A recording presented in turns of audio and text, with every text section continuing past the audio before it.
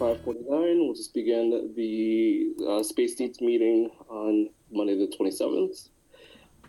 This is a continuation of our meeting that we had last Monday, where we had proposals to decide on and recommend to the school committee.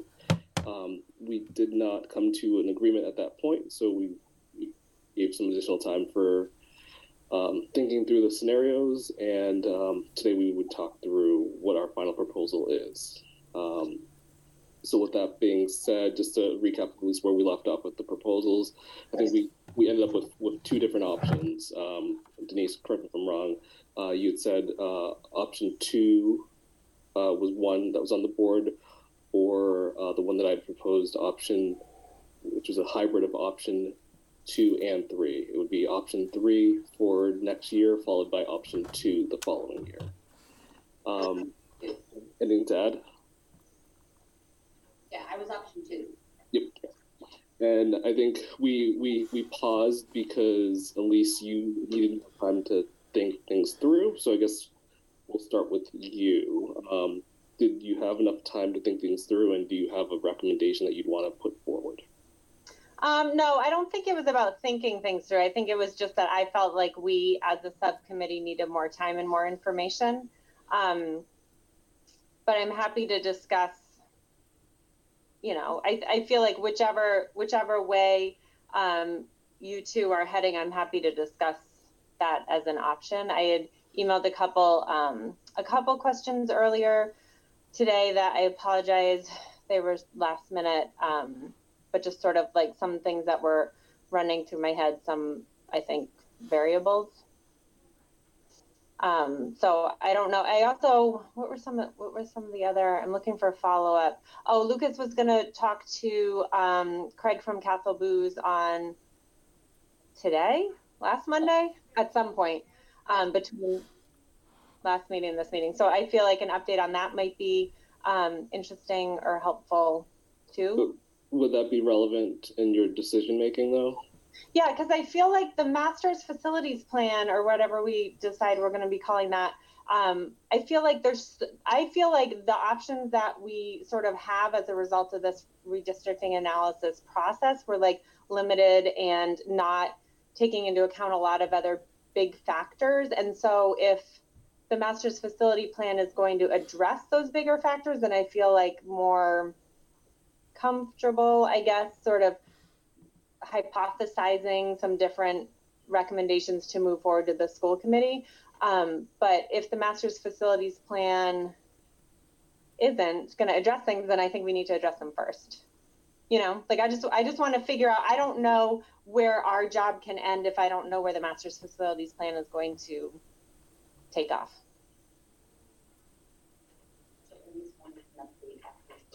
Yes, I had my notes in here. I went to look for them in my room, in the office. They were here the whole time. So we met with the author and the presenter of the KVA report on facilities assessment. So we talked through basically in the back where it gets into a lot of those recommendations. We talked about, you know, a few of them.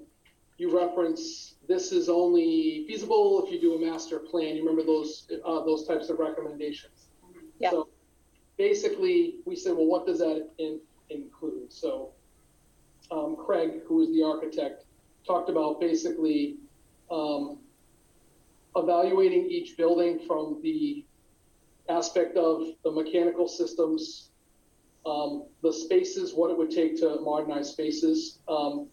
They have a plumbing analysis, all those pieces. And what they're really talking about is, in his report, he had talked about, we have our complexes, we have a new high school, and then you have 2 independent elementaries. So in the gist of kind of looking at this holistically, you try to look at the kind of the lifetime of every building, depending on where it's at.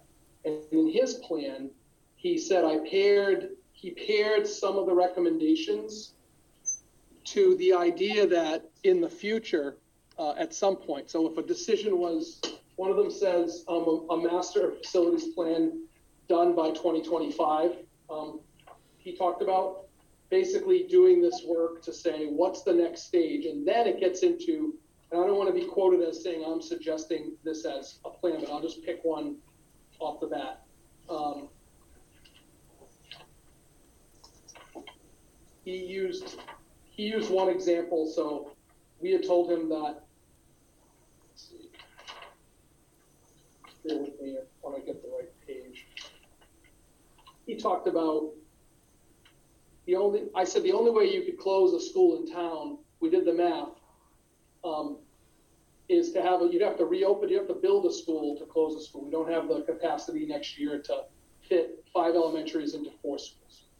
And that's something that we kind of walked away from our last redistricting meeting discussing. Mm-hmm. So in the future, if we're seeing our enrollment decline and then eventually come back up, you have to have a plan for the future and lifetime of all these buildings. And one of them he talked about was, if you recall, I can't find it right now, but he talked about all the middle schools at one complex. He talked about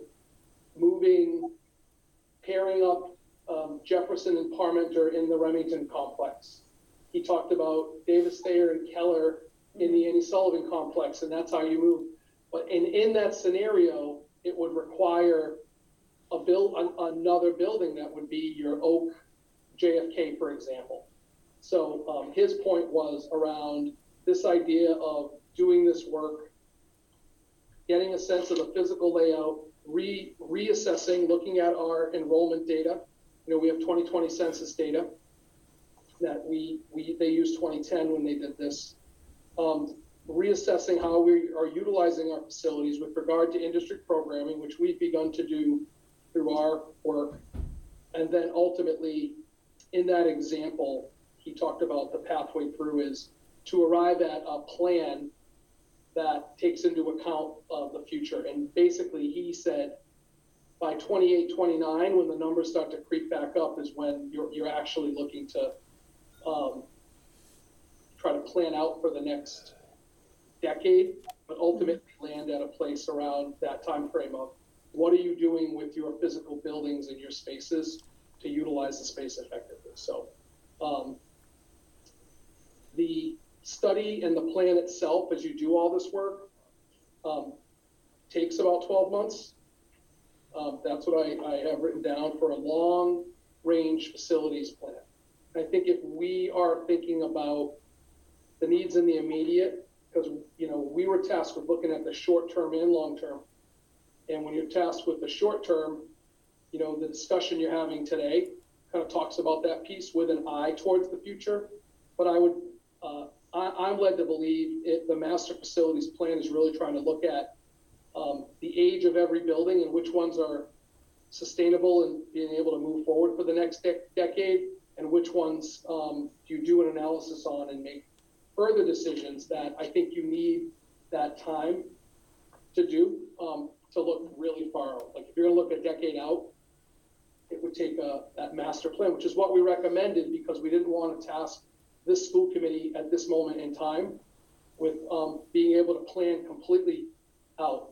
But if there's a plan in here that recommends any type of new facility or new schools or in 2029, 2030 or something like that, that plan has to get really laid out very, very carefully. And that's going to take a little bit more time and obviously partnership with the larger scope of the work in town and our facilities in general, the master planning. It also would take us to be working with the Massachusetts Building Authority. If by 2024 or 25 there was a recommendation with a full plan, you have to conduct this anyway.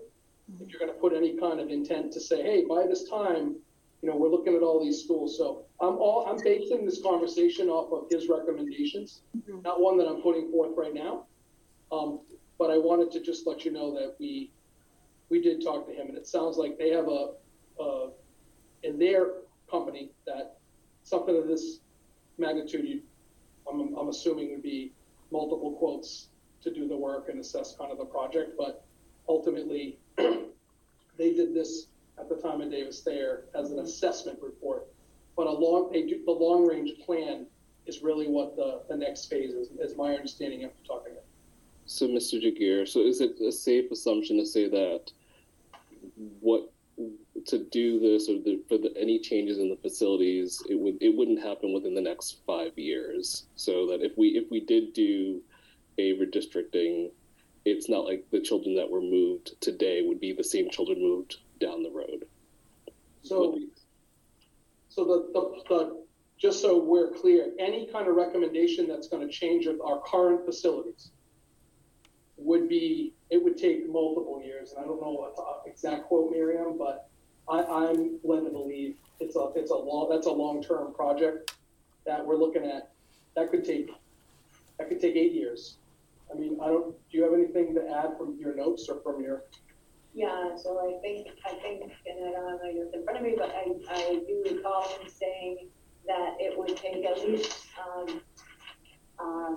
when we put in an SOI, a statement of interest, it would be a one-year facility feasibility study, 1-year design, potentially 2 years to build, maybe a year of the buffer, just to see where that goes. You know, it's probably at least 5 to 6 years out once the statement of interest is submitted, I think.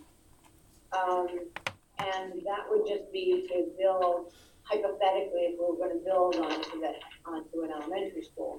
There might also be changes that might have, so if you look at one of KDA's plans that wasn't a viable option right now, but talked about having one middle school, similar to what Mr. Jagir just mentioned, having one middle school at the Horseman complex, and then the 2 other complexes would serve elementary students, and then the Kennedy School would be potentially rebuilt on the same site. If that were the plan, and I'm not recommending that at this point in time, then I would say that that's at least 6 years out for the Kennedy section of that, and there might be upgrades needed,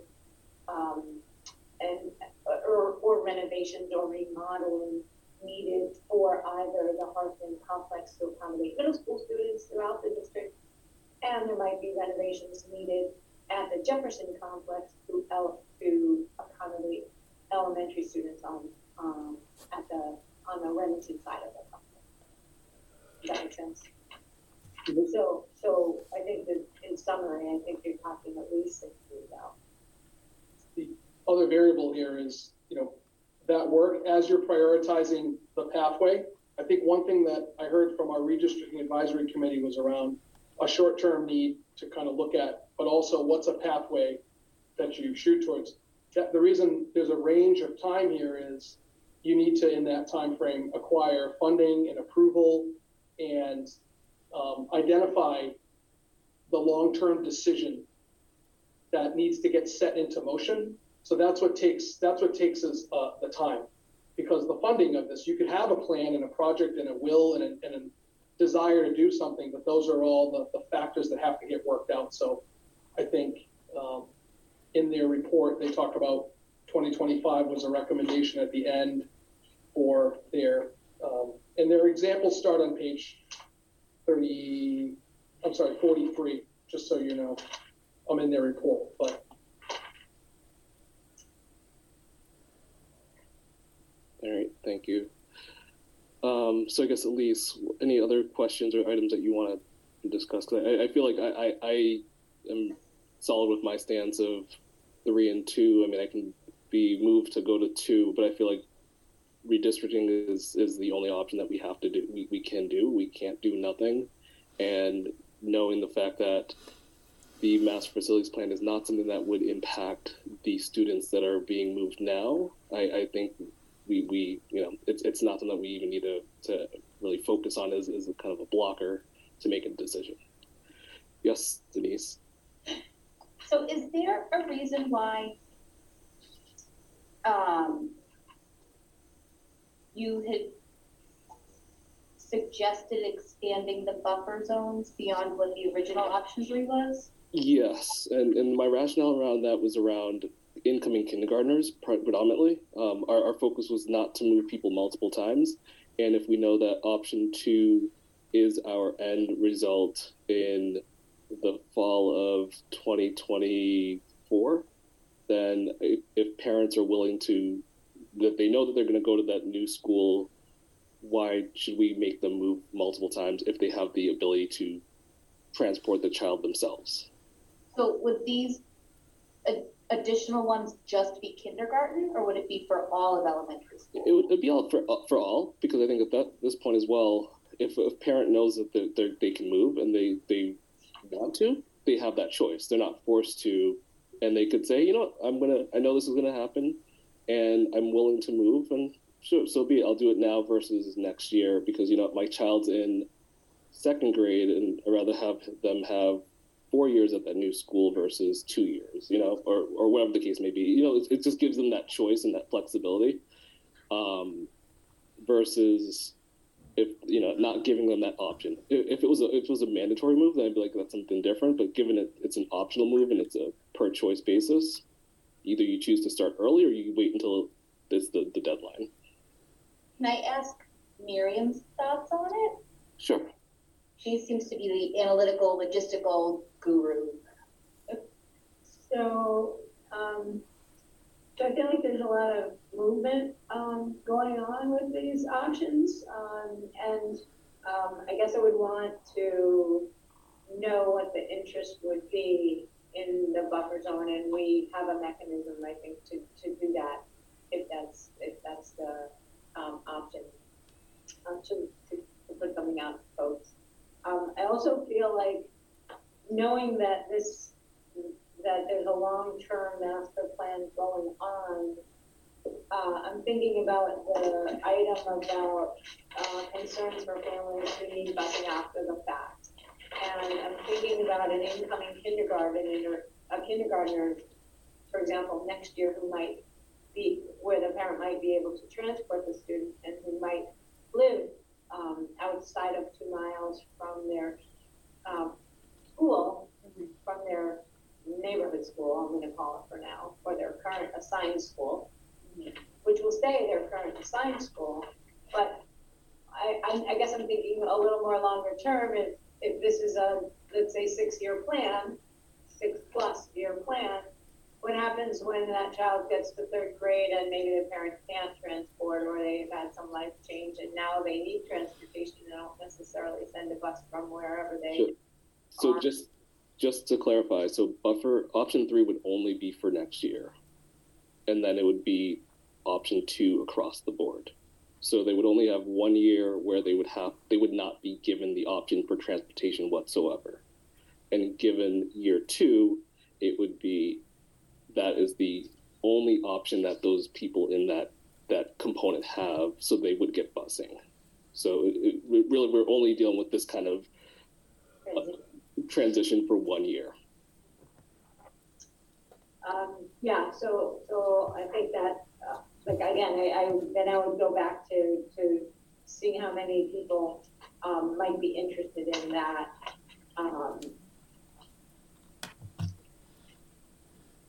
Because I think at that point you're opening folks up to go pretty much from within every elementary school. So, and just to clarify, so the buffer zone would only be to one school or the another. So, right. For example, we'll just say Keller 4. Mm-hmm. Right now, today it goes to Keller. On option 2, it would go to Kennedy.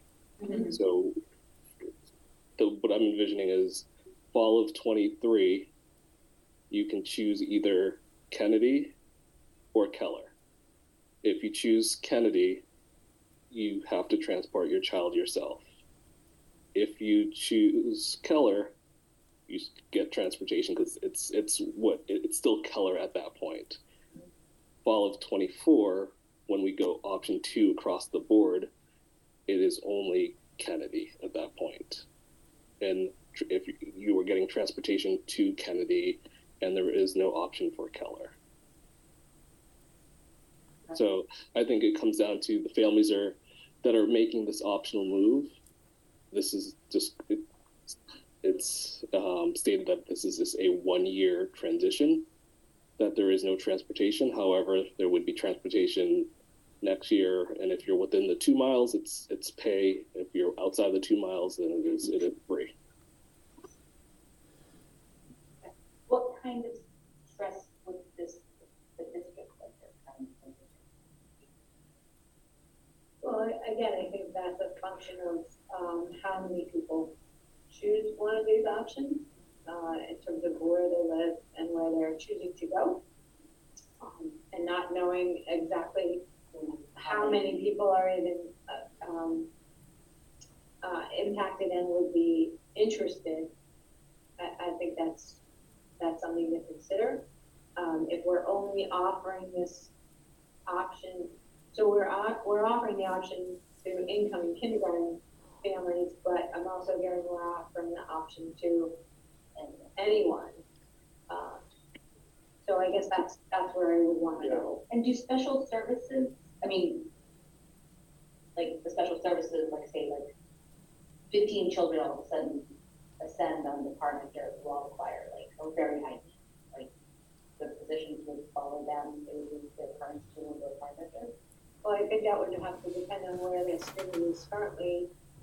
Like there might be somebody, and I'm just hypothesizing, there might be somebody who lives in Parliamentary 3 zone, hypothetically, who might go to Oak Street School, hypothetically, in the REACH program.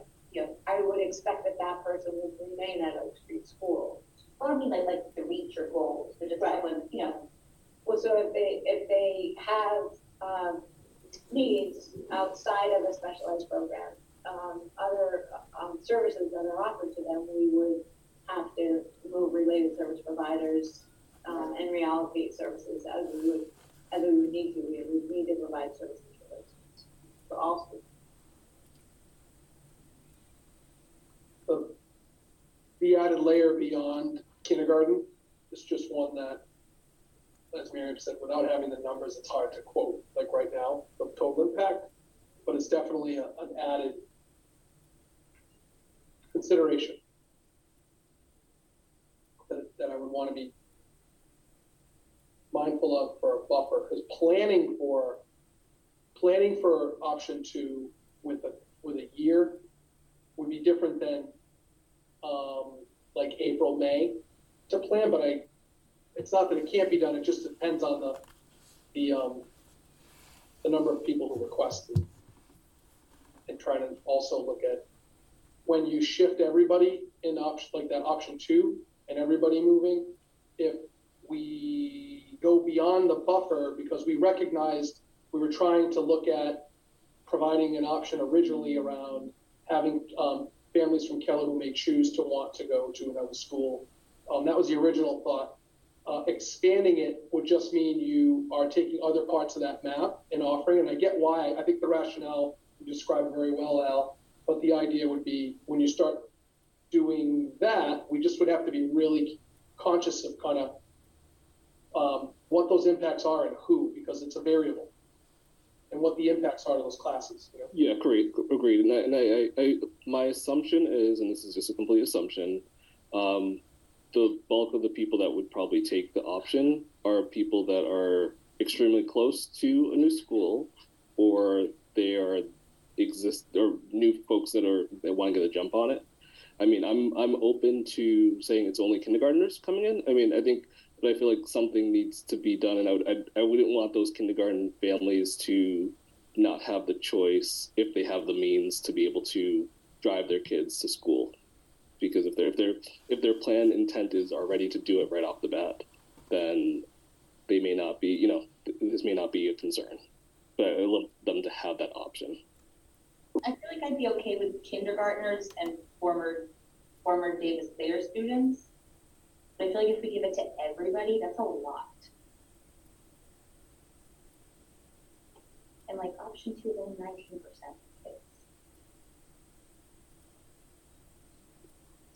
Yeah. So like I said, I'm okay with modifying it if need be. So we can kind of tweak this.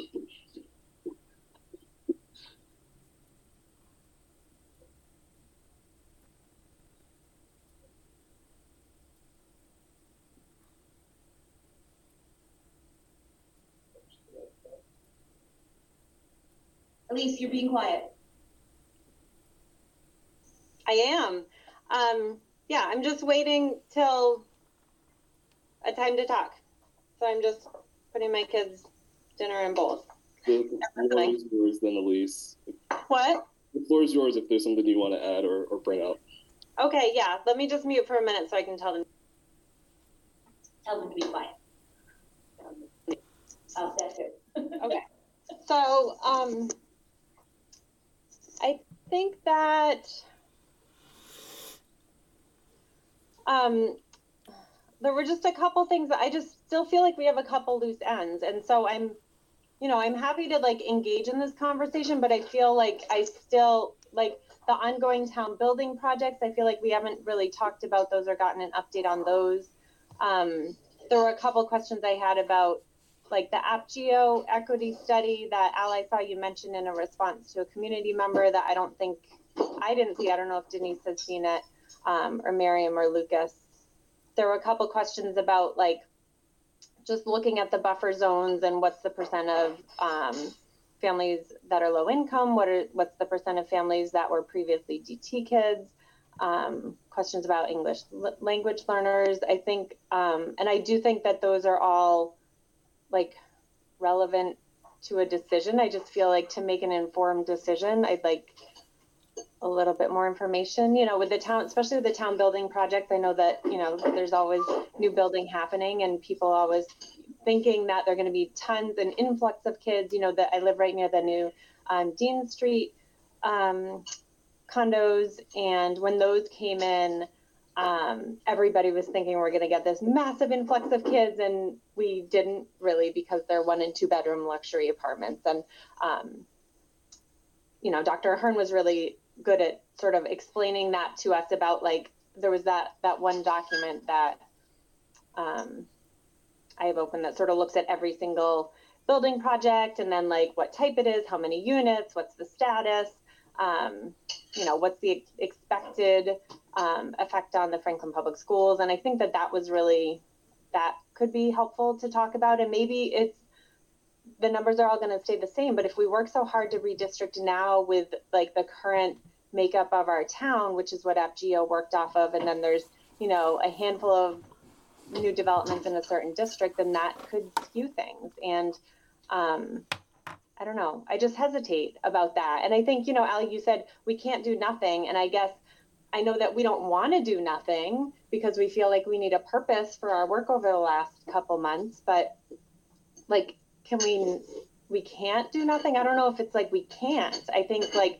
maybe we shouldn't do nothing, but also do we have to do something just to do something? Yes, Denise. I know we've heard the socioeconomic question a lot, and I'm just curious what the purpose is behind it. Like I know that, there was some information that showed, a certain number of socioeconomically disadvantaged students at each school, who received free lunches, etc. But like if Noah's neighbor receives free lunch and Jefferson has a lot of kids, who don't receive free lunch, do we have to put him at Jefferson even though it's not where he should go? Is that what we're trying to say? No.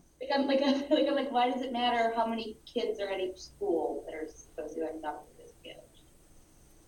Yeah, I don't think it doesn't really matter. Like we wouldn't move families in a unreasonable way. I think it's just like a curiosity thing. And when we're looking at, like families that, might be historically marginalized or families that already went through the whole DT transition, like these are people that already have sort of,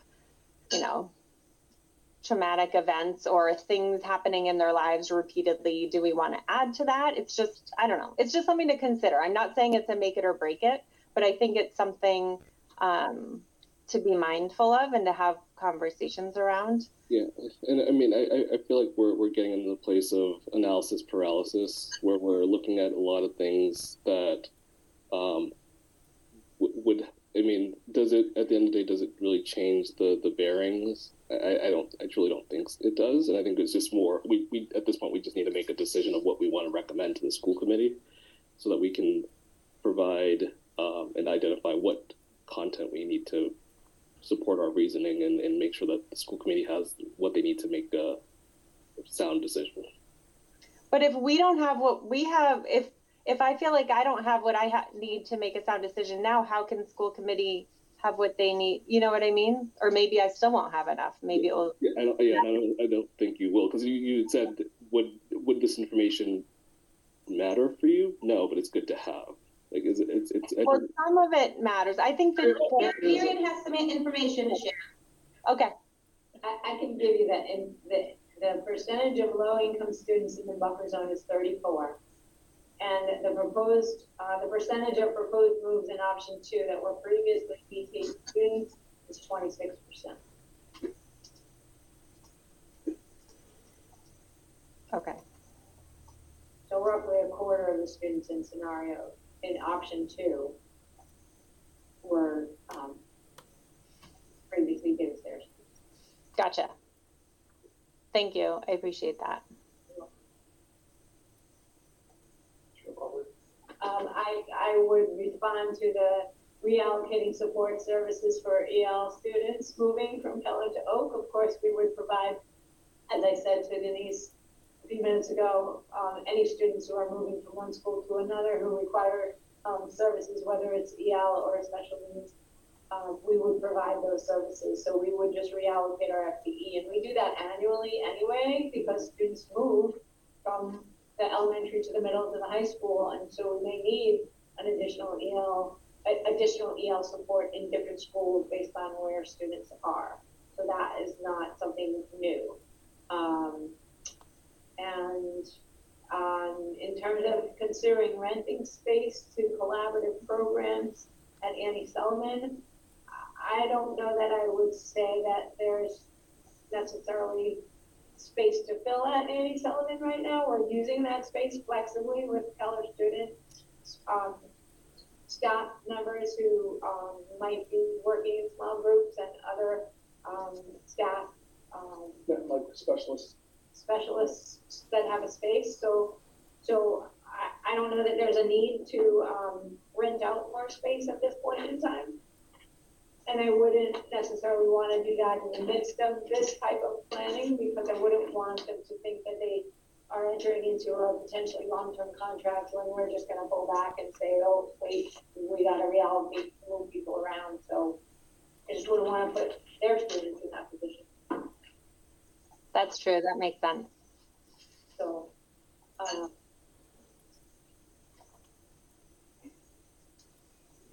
I don't have a response to FGO's equity study. I think that, like, I don't believe they did an equity study. I think they looked at equity in terms of the categories that you see on the story map. On the story map, thank you. Just the percentages? Right. But they didn't delve deeper into an equity study that maybe it's referred to here. I'm not sure what that refers to. Okay. I know it was, Al, it was something you had written in response to a community member. I don't know if, like, is that what you were referring to, the percentages on the story map? Okay. Yes.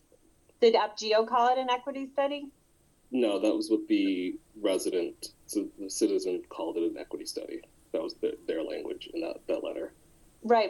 Yeah, okay. I thought your answer said that the UpGeo did the equity study. I had stated that UpGeo looked in to make sure that there was a balance, and we weren't, we weren't moving like specific like groups. Demographics.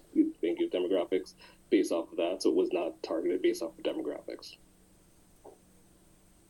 Gotcha. So as far as the town building projects, is that like, that feels relevant to me? I don't know if it feels relevant to others. And unless there's one that's being built within the next 2-3 years, that's like, other than the one by across from Municipal and across from McDonald's, I think those are things that are too far out to really say definitively how that would impact our students. But if the trend is continuing where they are 1-2 bedroom apartments, I would foresee that we're not seeing a high yield from those groups given the audience that they're catering towards. They're not families that are going to have multiple children in that unit. That's been the trend. It's the one that's under construction currently across the street. Almost see it from here. They're 2-bedroom units, and typically, my understanding, and Miriam, correct me if I'm wrong, but when we've seen 2-bedroom condo units constructed, they haven't yielded a high turnout of students in them. Generally, our demographer has said that the largest impact to enrollment is the turnover of single-family homes. Mm-hmm. You're kidding.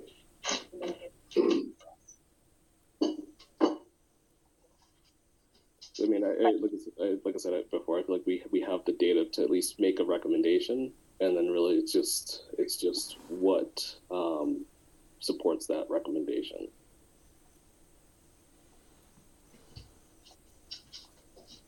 So I know, Denise, you'd mentioned option 2, and I'm willing to do option 2 as well, and we don't go in a hybrid approach because, like I said, I feel like option 2 is the only course of action that we can have that would cover us for the next 5 years plus. So is there anything else that you need, Elise? Well, I guess I don't agree. I don't think that the timing is right to do option 2 right now. I sort of liked your expanded buffer idea. Even though I feel like that we would need more information as far as what would need to be true with the district admin staff to make that happen in a smooth way. Because I do have some hesitations, as I said at our last meeting, as far as the transition of DT kids to Keller and how that we were assured that it would be smooth and it maybe wasn't as smooth. We're learning now. And so I feel like as far as transitioning a whole lot of kids with their teachers to one new building, you would think would be easier than transitioning a whole bunch of kids to different buildings. So I feel like that would need to be thoughtful and planful and agreed. Have a lot of people involved. Yeah, and I think what we have, at least if we do option 2 straight out, it's a luxury of time where we did not have. I do not recommend that we do option 2 for fall of 23. It would have to be fall of 24 at earliest. It couldn't happen at this point. I don't think that would be feasible to pull off thoughtfully to the so 24, 25 is the earliest decision like that can be made. And just one last thing was the buffer idea when discussed and the feedback we received along the listening tour, the focus groups and whatnot, people had questions about. So I think this idea of what you all as a space needs, but also the school committee ultimately can decide is if there's a kindergarten only, is it just these buffer zones that were connected to the previous move? You have some variability beyond just an all or nothing. Every zone that's going to move is moved. So I think you can step that out in a way that's more manageable if that's just a thought. But I'm not advocating for one way or the other. I just want my job is to make sure I communicate our feasibility and our ability to do these things. And of course, I'm going to say I feel more confident if it was a smaller group. But that said, I wouldn't want to. I just wouldn't want to overcommit to families if we do open it up that broad. If that's what you decided, just to be clear, there's a couple of moving parts. There's a lot of movement happening, and want to do as well. Whatever you decide. Yes, Denise. Do any of these adequately address the issues at Keller for this fall? Do any of these, are any of these going to fix what we've heard from families and staff about how Keller is just unmanageable? Or is the families and staff going to have to wait until 2024? Unless people opt in, they're going to have to wait till 2024 to realize any of the the changes. So yeah. The buffer zone is the only thing that changes that if there's a decision for a year away, right? Yeah. The second piece is I think there are different perspectives about the space and the utilization of space at Keller too. I think I've heard from both sides of that. And I think back to 2009, we had 607 kids in that building, and at Annie Sullivan we had 445. Mm-hmm. Yes. Did you have So, extra staff? Like the classrooms? We had additional classroom at that time. So it was all Now the needs have changed. We've talked a lot about the needs have evolved. So how we utilize space in some of our breakout rooms, some of our spaces for special education, right, in-district programming have changed. But I'm just talking about just straight numbers. There's been large groups there, but it's definitely. I was there this week. No, not this week. Last week, walking through. There's the classrooms. There's clearly it's a full school.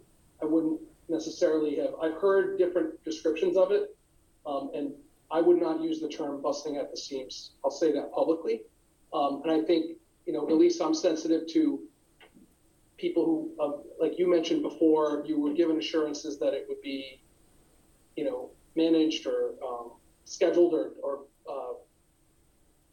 the layout would be in a way that kids would be supported at Keller. And I think that what I saw was the rooms being utilized on the Keller side for the students and having a flow and having a way in which they're educating. And then I saw them use some of the space flexibly on Annie Sullivan, like the math specialist room and the literacy specialist sharing a space on Annie Sullivan.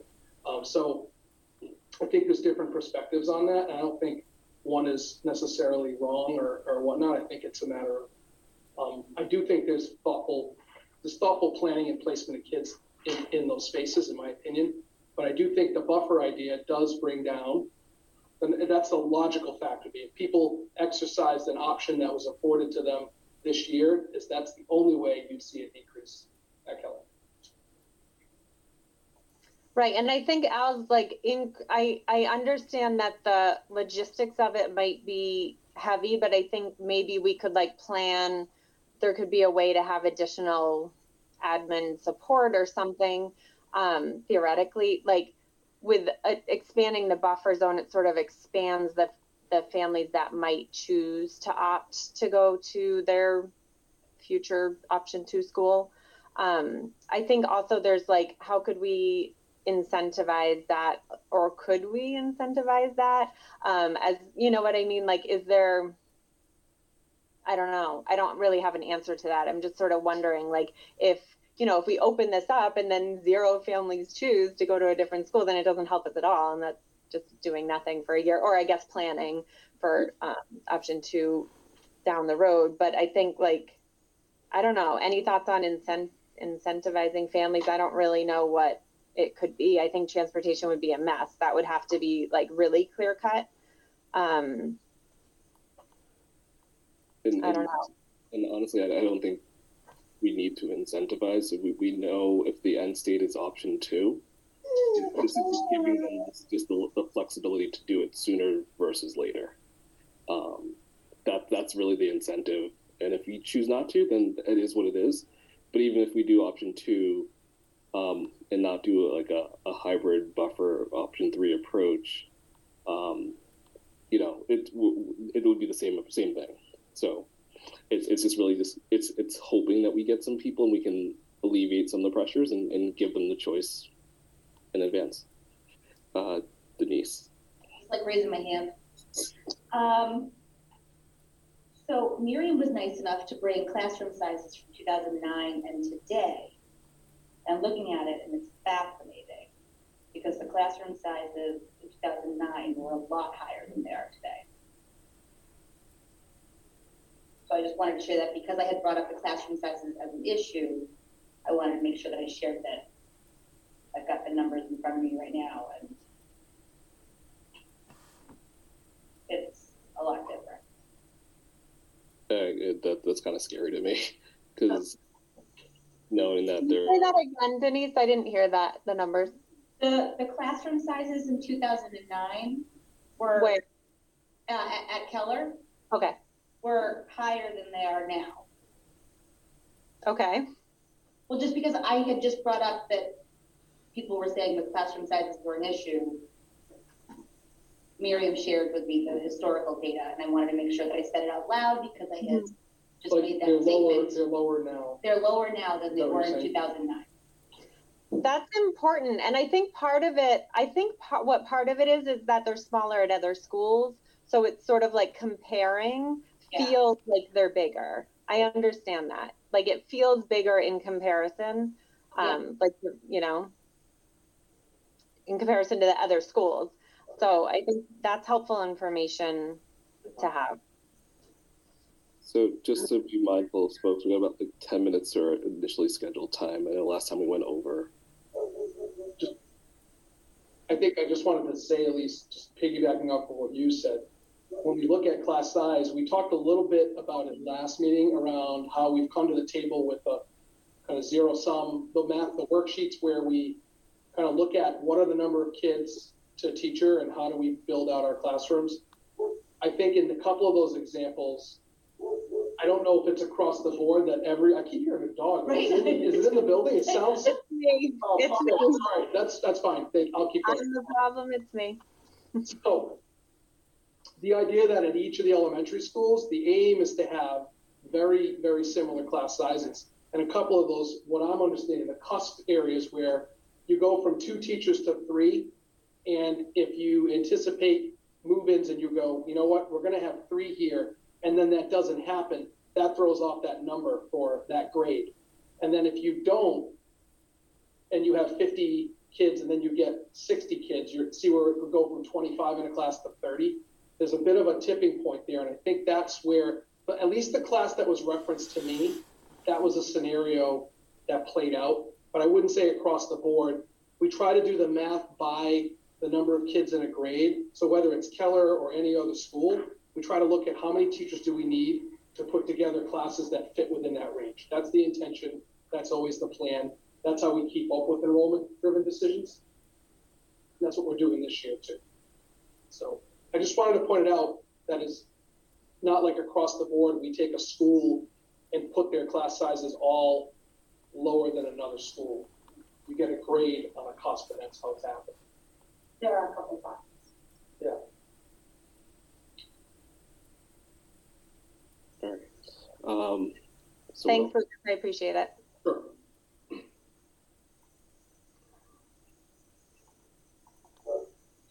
So I guess, Denise, so you're still with 2? I would be okay with 3 if it was just kindergarten and Davis Thayer kids. And I can make that concession. Because that was one of our main guiding principles was Davis Thayer family. Okay. So. And all of these, like if we had all of the buffer zones that you have in your email, like I feel like if we offered it to everyone, it would be crazy. But if we were like, hey, if you have an incoming kindergartner, we recognize that having them be in kindergarten for a year and then changing it, you know, that's going to be very disruptive. So if you'd like them to start at their school they're going to be going to in 2024, I would be okay with that. Okay. I like more for a buffer zone, but I feel like we'd have to think about sort of district support for that, and that might be like an additional, I don't know, budget line item or something. I don't know how that would work. I don't know how it could get it done. So obviously there're just 3 people who are voting. So I guess about the buffer. So as far as the middle schools goes, so say a kid is in the buffer zone, say a DT kid is in the buffer zone and chooses to stay, and then we redistrict, do they get redistricted? I don't know. So middle school will be all new redistricting. So wherever you choose to be in your buffer zone doesn't necessarily dictate where you stay for middle school, because we'll sort of move to option 2 at that point. Right? Buffer zones. So buffer zones are like an early option. Okay. I've been thinking about it as framing it as what's the decision of the committee if they did decide to, if you'd all as a committee voted on 24, 25 is option 2, then anything that's happening prior to that is it's like an early decision to move. So you would go to the school and follow that school to where you would go with elementary. Is that what you're asking, in middle or? Yeah, I guess so. I was getting it confused with 2 things. I was right. So if you stay, you can stay for 1 more year, then you can be moved if you're in one of those zones that's going to be moved, or you can go early if you want to. So I guess, sorry, go ahead. Oh no, I was just going to say, so like I'm in Keller 10. So Noah's in 6th grade this year. For next year, I could have him go to Annie Sullivan or Horace Mann. And then in his 8th grade year, he'll go to Horace Mann. Correct. Yeah. So what you were saying, Elise? Oh, I thought you guys were in the Remington. No. No, I'm in Horace Mann. Okay. Yeah, so I guess then I still think the full option 2 in fall of 24 is too soon for the DT kids, because so if they're 4th graders now, right? I mean, 3rd graders now, the last class, right? Of the, what did somebody call it? The DT bubble. Then they would be 4th graders next year and have the choice to go to their new place early or stay where they are. And then they'd be redistricted potentially in 5th grade and then transition to 6th grade. It just feels like a lot of transitions. It just seems like a lot. So I wonder, and I know it might not be popular, but I wonder about some kind of like legacy we give, can we give them a pass? Like for the teams, have they transitioned too many times? Like, can there be, I know we have a policy on that. And so, but like, it's up to superintendent discretion, and can that be, I don't know, can that be taken into account? I think that, it's a lot. Like if we wait a couple of years, this is moot because they'll be in high school. You know what I mean? And if we're going to be pushing it to do it now, then like, I think that we need to be sensitive to certain cases. My opinion. So we either have legacies or push it out another year?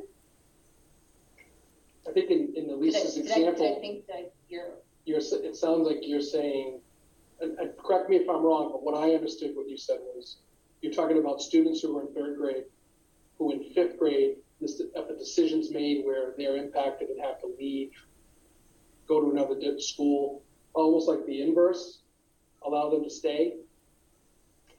Or I feel like there's so many little examples, like whether it's 3rd grade or 4th grade or whatever, like the old DT kids that in that bubble, whatever that one community member said it so beautifully. I probably have it here, but like something about the DT bubble, the impact bubble, I think. So like that DT impact bubble, at some point they're all going to be in high school and this is moot. So like how long can we wait until they're all in high school and we just can stop messing with it? You know what I mean? So like, can we do the redistricting and then have them be legacied, or have them ask for special permission to stay? Like, so a kid, DT closes, it's COVID, they go to Keller, they make all these new friends, and then all their friends are going to go to Sullivan, and now they're going to go to Horace Mann. You know what I mean? Like, again, I don't know. How would you deal with transportation with all these? Right. So I feel like it would be sort of what we were talking about with the buffer zone. Like, okay, well, your assigned school is Sullivan, or no, it wouldn't be that. Your assigned school is Horace Mann, but in this situation, since we've already forced you to transition before, you sign whatever these legal documents are that say that you'll be responsible for transporting to Sullivan for as long as, for the rest of the middle school career or something. I don't know. I feel like we have to have attorneys look at that. Yeah. But, like sign away the rights for transition for district transportation. I don't know. I feel like that's where we have a longer window of like choice. That's where it gets very muddy.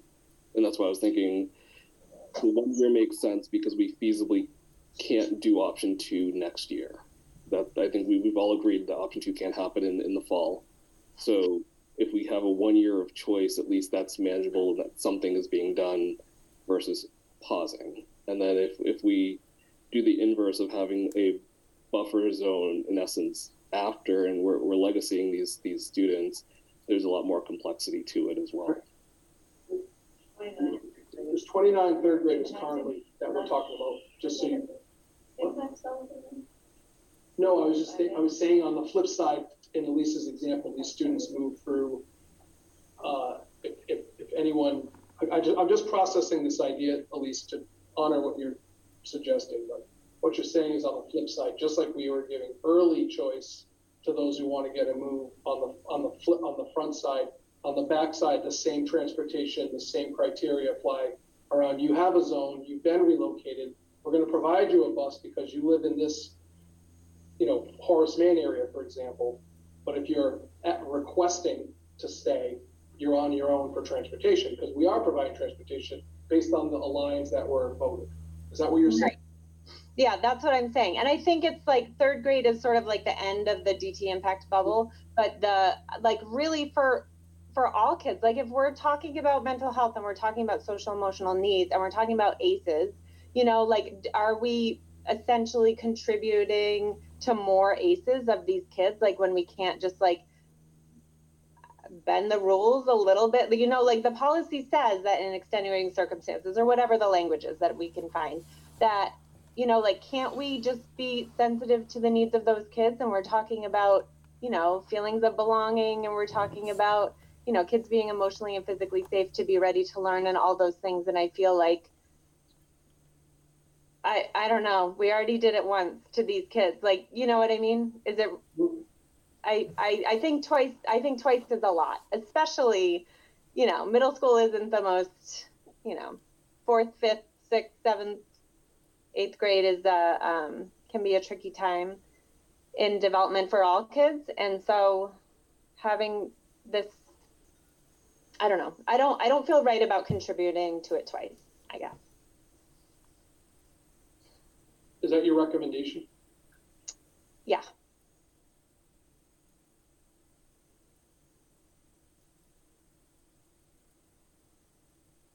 So I guess, and just to reiterate, and so that's your recommendation, Elise. Denise, what was yours again? I'm sorry. I didn't understand what Elise's was.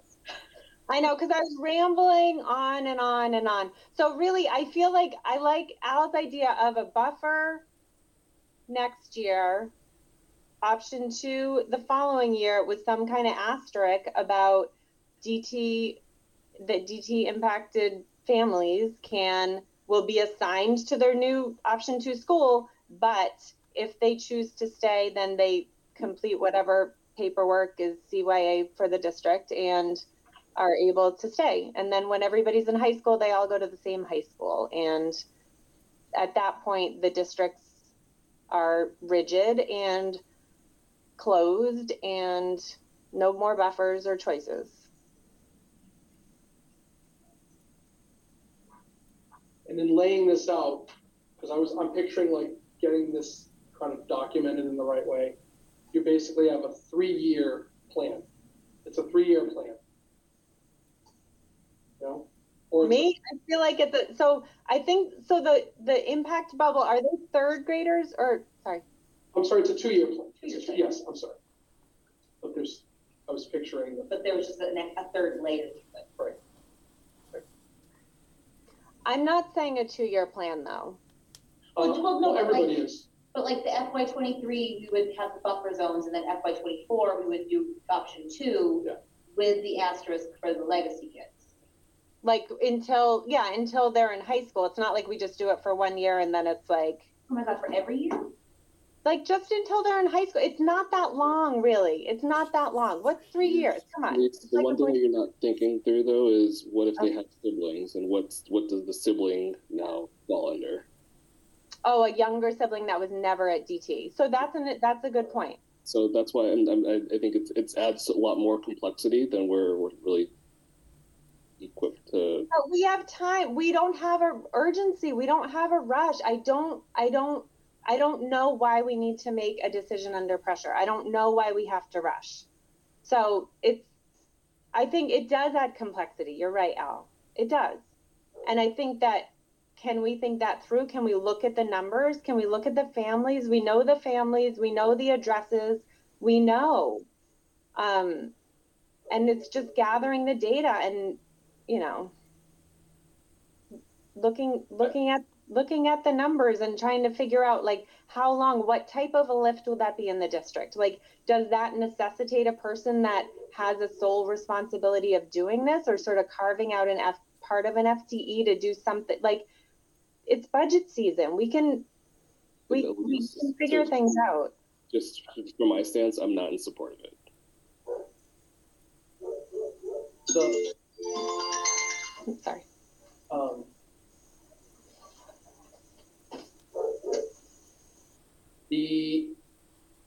I think that's 29 kids, you said, right? They're in third grade, that we moved to fourth and fifth. Yes, through that time frame. I'm trying to make sure I understand. That's fast, it's gonna happen. Okay.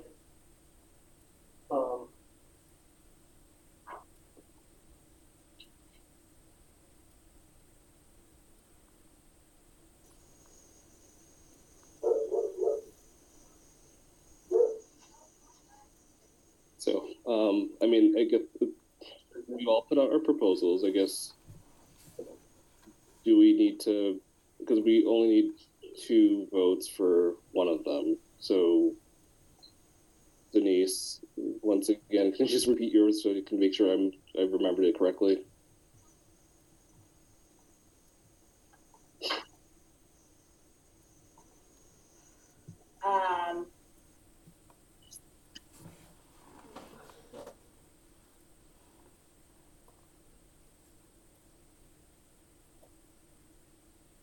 For option 3 for fall 2023,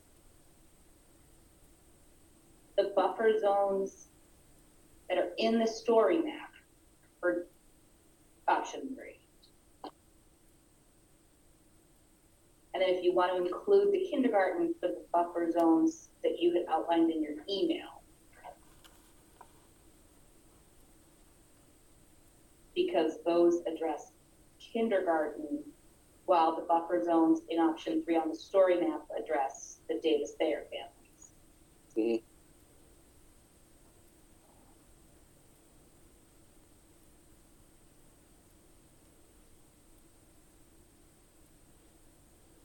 Because none of these are great, but I mean, but also not all of our decisions are easy. So if all of our decisions were easy, everybody would just volunteer to do these jobs. Agreed. Yep, I'm with you. This is not an easy decision, and it's I mean, we could keep on kicking the can down the road and like looking in for different ways and different options, but then at the end of the day, we're now just it has to be done, unfortunately. And I think that's the most equitable way to just kind of look at it and see, like, how do we mitigate as much as we can, do something in the interim, but then ultimately make that hard decision to redistrict. So I am fine with doing that approach of 3 and 23. The buffer zones in the story map would be what would be allowed for the existing students, and then kindergarten for all of the other buffer zones. So I think that works to kind of mitigate any potential double moves for a child that's in kindergarten or going to kindergarten and then going to go to first grade.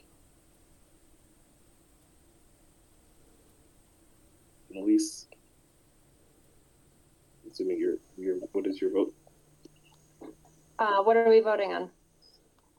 So I guess the vote is to Denise's recommendation of option 3 and 23, buffer zones in the story map for the existing students and incoming kindergartners would be the buffer zones that are for any of the components that are moving from one district to another. So be the ones that are moving in option 2. Just for the kindergarten. So like your sort of email components just for kindergarten. Yes. Okay. And any like consideration about DT families? Say now. For what? For the option that we're talking about. Well, for option 3, for fall of 2023, there would be the buffer zones. Right, I know, but moving forward to fall of 24. Yeah. So any type of acknowledgement about that, the fact that they've already transitioned and have settled in their school community at this point, and the fact that we as a district talk about social emotional learning and talk about supporting mental health needs, and we're going to move them again in a mandatory way. Elise, can I just ask a clarifier? Sure. Are you saying those kids that are in 3rd grade now in 5th grade, like continue in 5th grade? I'm saying all DT families. I think that it was hard the first time, and it's going to be hard doubly hard. It's like I just want to be clear, because the 2024 the 24-25 year, kids get moved, mm-hmm. right? And at that point, if you just finished off Keller as a DT student who transitioned, now you're part of Keller, you would be going to Horace Mann in these examples, correct? Does everyone understand what I mean? Meaning 5th graders who graduate next year are going, if they're in an area where it's now considered the Horace Mann district, or they would be going to Horace Mann as middle schoolers. They would have been signed, right. What hoods are. In this example, I was thinking you meant just the third graders who would be 5th graders staying for that year. But I'm now understanding you mean, but only those kids would have the choice to stay at any Sullivan for the remainder in that example? What I'm proposing is that option 3 next year, option 2 the following year, with some type of disclaimer, asterisk, or option for the DT families who've already been moved, like whether they want it, they can be reassigned to Horace Mann, and then they can petition to stay at Annie Sullivan if they so choose, because they've already been reassigned at least once in their educational career. And I don't think that it's fair to have them do it again when we can just wait a couple of years, and then they'll all be in 9th grade, 10th grade, 11th grade, 12th grade, and then they'll be gone. And then that whole bubble will be gone, and then the districts will be what they are. And that's what I propose. And I know it will be messy. I know it won't be easy. But I think it's important.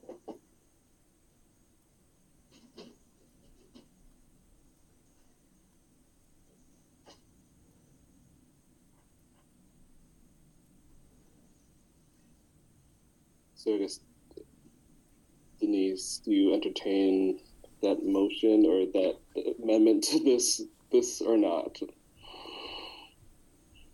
I ask Miriam her thoughts on that? Sure. What are your thoughts on that? Sorry.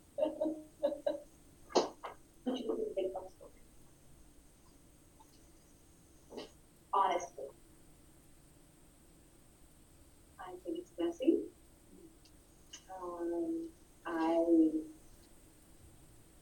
It would, like, if they're gonna request to stay in grades 4 through 8, transportation at their expense, because it would be an exception, just like anyone requesting the opposite. In terms of, they would have Like you to, wouldn't get like after school buses. you wouldn't get a late bus that would leave. a late bus, a late bus would have to be dependent on where, like, so Andy Sullivan late buses, for example, right now, transport to the buffer zone, but when we shift, if we shift zones, late buses wouldn't go within, let's say, a half a mile of a student living in one of the buffer zones that is now going to open. The safest That thing to makes say sense? is that we wouldn't be able to transport. Yeah, like It would after be school like an club. option Thank for you for families. simplifying that for me. What? Yes, No, I just was trying to be clear. Yes. Like, what you're saying is we couldn't guarantee busing. I couldn't, right, and I couldn't guarantee It the would be an option. Like you'd have to transport yourselves. The flip side of enrollment is you would see students could elect to remain at Keller, but then also you would have Andy Sullivan, you have more students who could elect to stay at Andy Sullivan. Mm-hmm. In Yes. this example. And So, and hold on, can I just chime one thing? I think that's actually a good point about the late buses, because I think like clubs are a major component for the students as well, right? So if we didn't have the late buses, they in essence couldn't participate in club unless they were driven home by a parent or a guardian or somebody. We didn't have late buses last year. Yep. They would in that case, what I'd say is if they have an assignment, if their house address is at Horace Mann, then we would be, as a district, saying, we have a bus for you, but you're electing, and just like the buffer zone idea, I just want to keep reminding us as we talk, because that's how we have to think about it. We would be providing transportation to a school and a late bus based on what you all decide, if you decide on redistricting in any capacity. It's just if you're asking for something different than what your address is, and these are examples on the front end and on the back end. And is there a consideration for students? So right now we're talking about third graders, am I correct? Yeah. Well, what about a fourth grader at this point who might want to stay at Sullivan for the next 3 years? Like, are you opening up that at this point? that was my question earlier, was around the third graders who would be in fifth at a time when everyone's moving. I first understood what Elise was saying to be, yeah, let them finish off fifth grade. But then what was clarified for me was this was, I think, a bigger idea around Davis-Thayer families in general. Not just third grade, but the current 3 years of students. Right, Elise? Yeah, and I think I said third grade because I thought that was like the DT, the last of the DT families, but I think it's actually the second grade, right? Because kindergarten. It is. I know we've been saying third, I actually. think it's the second grade. Second, because K1. Everything's kindergarten and Grade then. hybrid, Third right? year. The current second grade moved from, some of the current second grade moved from grade there. Was like the last class or the right. Now we're talking second, third, fourth, fifth, sixth, seventh graders? So sixth grade? All of them. Give them the option. I think at least to have the option. And who knows, like, you know, plenty people live very close to Horace Mann from those districts, and maybe they'll choose to go there. And if they do, then that's their choice, and that's fine. And then they can get transportation, they can get late buses. And if, you know, their kids found their peoples at Keller, then they can stay with them for middle school and go through Sullivan, and then go to high school and move on.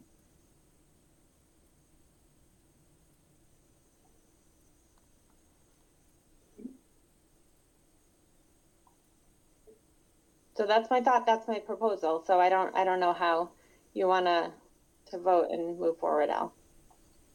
So I'm just going to just say it's simple. We'll just go by names. I think we have a sense of whose proposal. So I guess with Denise's proposal,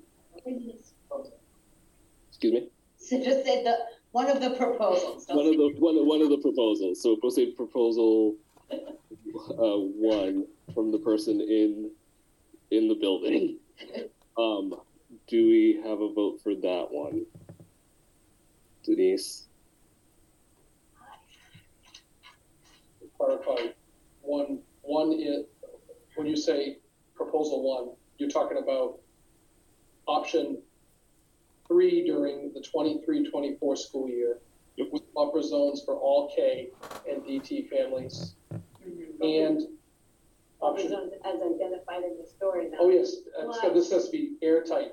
That's what you're saying, is the buffer zones identified in the story map. Plus K, new K. Plus all new K. No, plus new K in the expanded buffer zone. Yes. And any All. and any DT students in the expanded buffer zone. And then FY24. right, and then FY24 is moved to option 2, which is the reassignment. Correct, yes. Redistrict.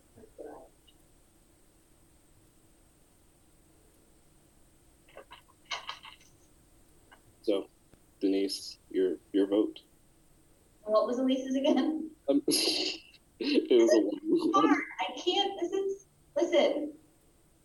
The last time we had a discussion about schools, it was a shit show, and I want to make sure this is done right this time. Understood. So what was Elise's again? It was the same criteria. The only modification, and correct me if I'm wrong, Elise, was that for the families in the DT areas only, they would have choice beyond 24. So it would cover students that are currently in 2nd grade now. They have choice post fall of 24. Is that a correct? Right.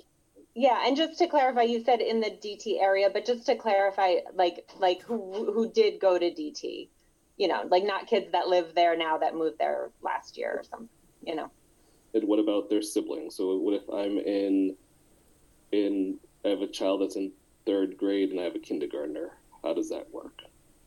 Right. I don't know.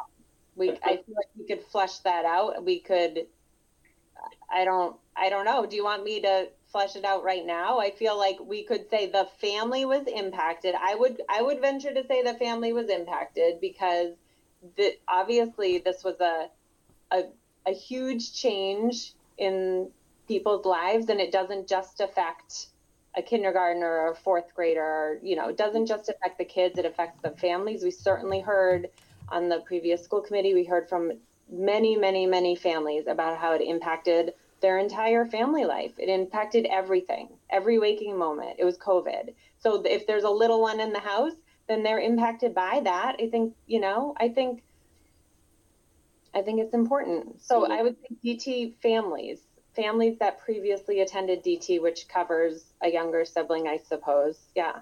So DT families that have had one child that had previously gone to DT that is in either elementary school now or in middle school. Right.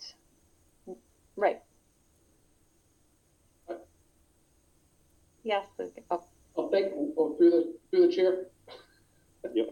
Al, I understand what Elise is saying too, like the idea of family impacts. I would just try to think about the feasibility in the long term. If we start to get like a 2nd grader now who has a child who's not at school age yet but is coming through, I think it could drag this out and create another round of. So my only thought is, if the idea was to focus on I thought the spirit of what I heard was the student who physically had to move, a DT student, my original understanding of your thought was around trying to say, like, if there's a redistricting and those kids were given this type of option, then everybody's moved once because you've had a choice to not move. But I think if it gets too expanded and too far out, I think it could get into 4 or 5 or 6 years down the road, and then we're in another situation. So I just would think about that as you guys consider this, just around making it like it might be worth creating some. I'm just picturing the feasibility and the boundary of how we're going to manage this, and it's got to be, as you guys said, there's no easy decisions. I don't envy any of you. I don't envy me. I don't envy anybody. But ultimately, I understand the spirit of what Elise was saying. So I just would be careful about overextending with regard to how we're going to manage any of this. And I don't know if that makes sense if I articulated it clearly, but I think it could become problematic if we're assigning a move that like a second grader or third grader now to a student who hadn't been school age to experience a shift. If we focused on those who were impacted in this example, it would be easier for us to manage, at least on the school side. Yep, completely understood. Yes, Miriam. I think along those lines, you have a policy JPA in place that assigns students to schools, and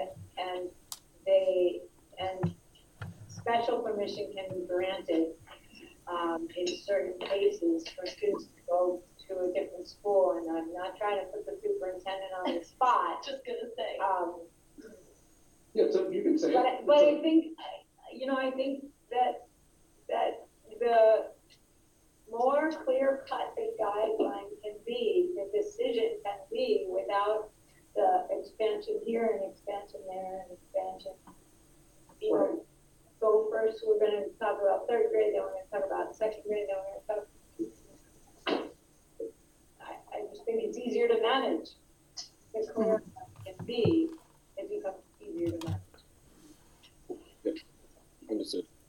So I guess back to Denise, that help with Elise's option, and which do you vote for?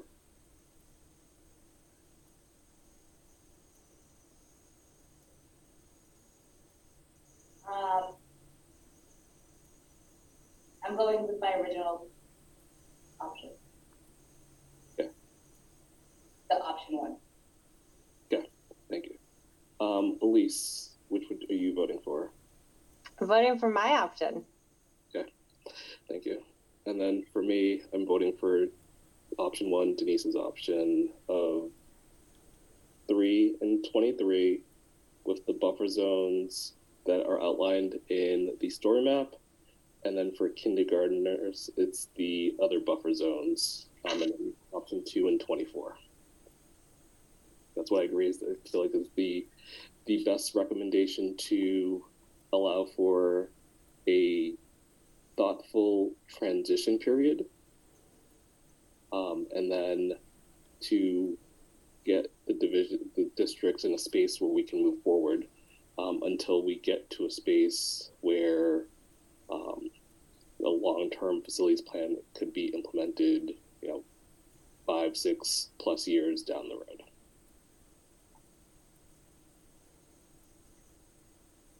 So with that being said, it looks like that's what the options that we're going to go do. What do we need to pull together for content that does not exist today that the school committee should have in their presentation?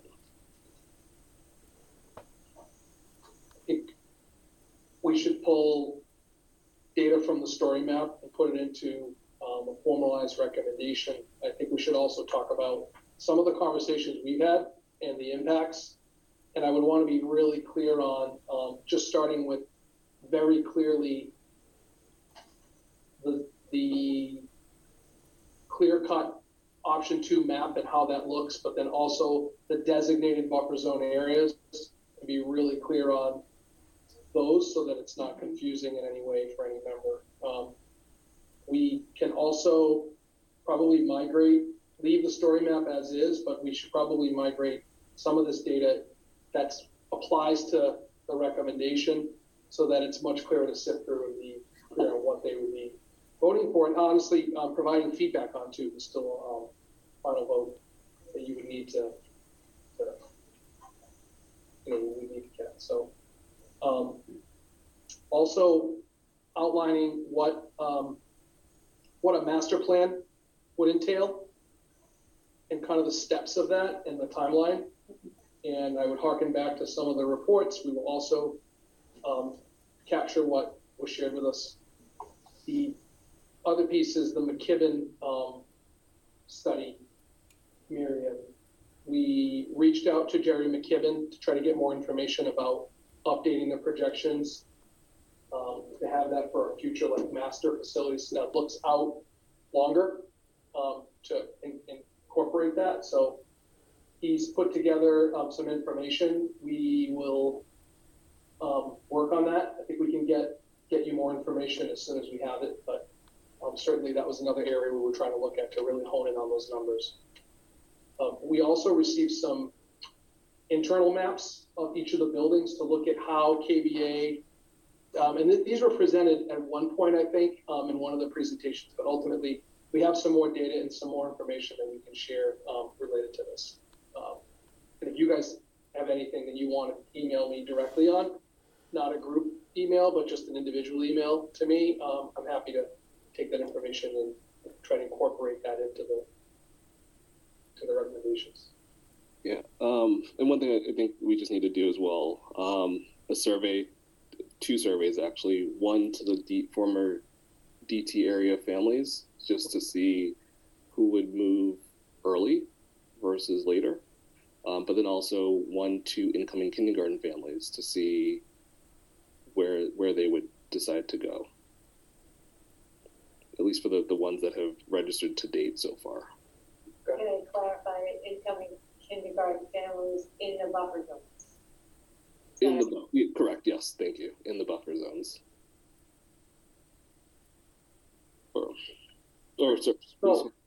In the expanded buffer zones, let me just clarify that, because that would be all of the groups. Zones outlined in your email on March 20th. Yes, that one, correct.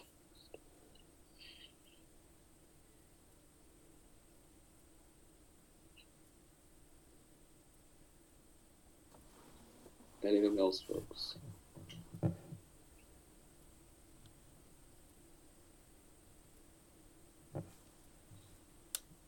All right, and just want to clarify, from a date perspective, we have to have the packet ready for, I thought it was April 13th. Does that sound about right?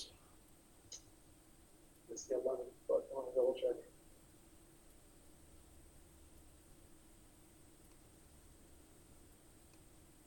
It was prior to spring break. 21. 14? Well, it would generally would go out on the 21st for the meeting on the 21st. Matter of who is actually do that. Mm-hmm. So it would go out on the 21st.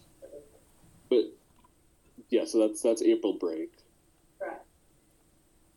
So I thought we had said before we'd try to get the packet out, or at least the presentation content for redistricting out in advance. So I thought we had said the 13th or maybe the 14th.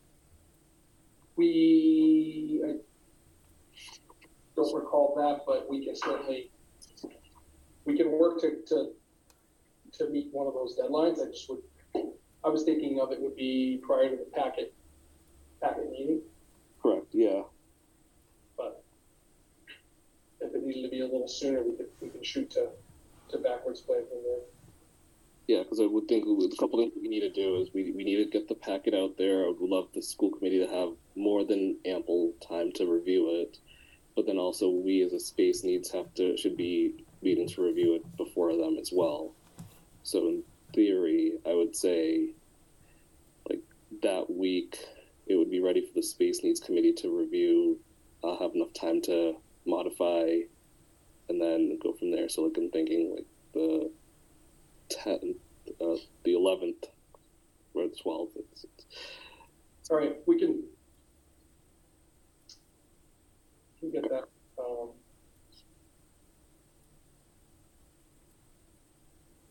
And then I guess from a calendar perspective, do we need to meet to review it, or would we review it individually, provide feedback individually, and then that feedback would be incorporated into the updates that are needed? I defer to you all on how you feel comfortable to do that. We could also get it to you, and you could decide whether you want to have a meeting to discuss further, or whatever you want. Did you say you wanted it by the 12th or the 14th? I just wanted to be clear. I would say it would be ready for the school committee by the 14th, the latest. But for the space needs, we'd need to see it before then. So 11th, 12th, just so there's enough time to make any modifications. Okay.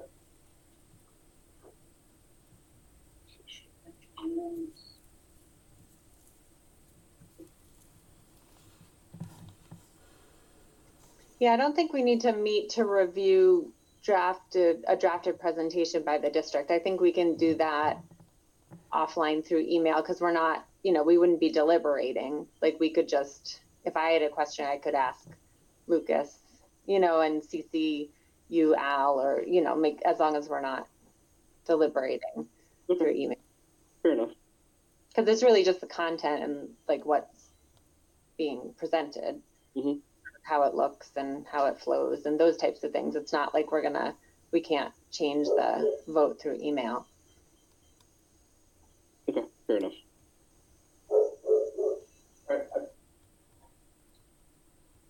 I put in the 12th to get it to you all. Mm-hmm. April 12th, and then the 14th obviously gives you a little time to. And if we have drafts rolling, I mean, you are all familiar with the details. There's no surprise. So I would just, I could in essence see us building out a draft that we're continuing to update, and maybe that's a way to, get it a little sooner, to get the bones down. Just know that it's iterative. Yep. No, that makes perfect sense. I like that approach. All right. Anything else, folks?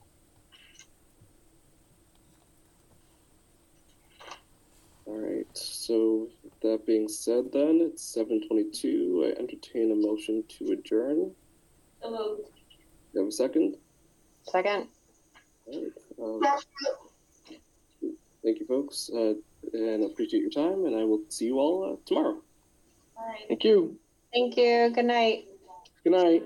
We are now producing this in collaboration with Franklin TV and Franklin Public Radio. This podcast is my public service effort for Franklin, but we can't do it alone. We can always use your help. How can you help? If you can use the information that you find here, please tell your friends and neighbors. If you don't like something here, please let me know. Through this feedback loop, we can continue to make improvements. And I thank you for listening. For additional information, please visit franklinmatters.org. If you have questions or comments, you can reach me directly at suresteve@gmail.com. The music for the intro and exit was provided by Michael Clark and the group East of Shirley. The piece is titled Ernesto Mañana, copyright Michael Clark and Tintype Tunes in 2008, and used with their permission. I hope you enjoy. And by the way, you can also subscribe and listen to Franklin Matters Radio on your favorite podcast app. Search in podcasts for Franklin Matters.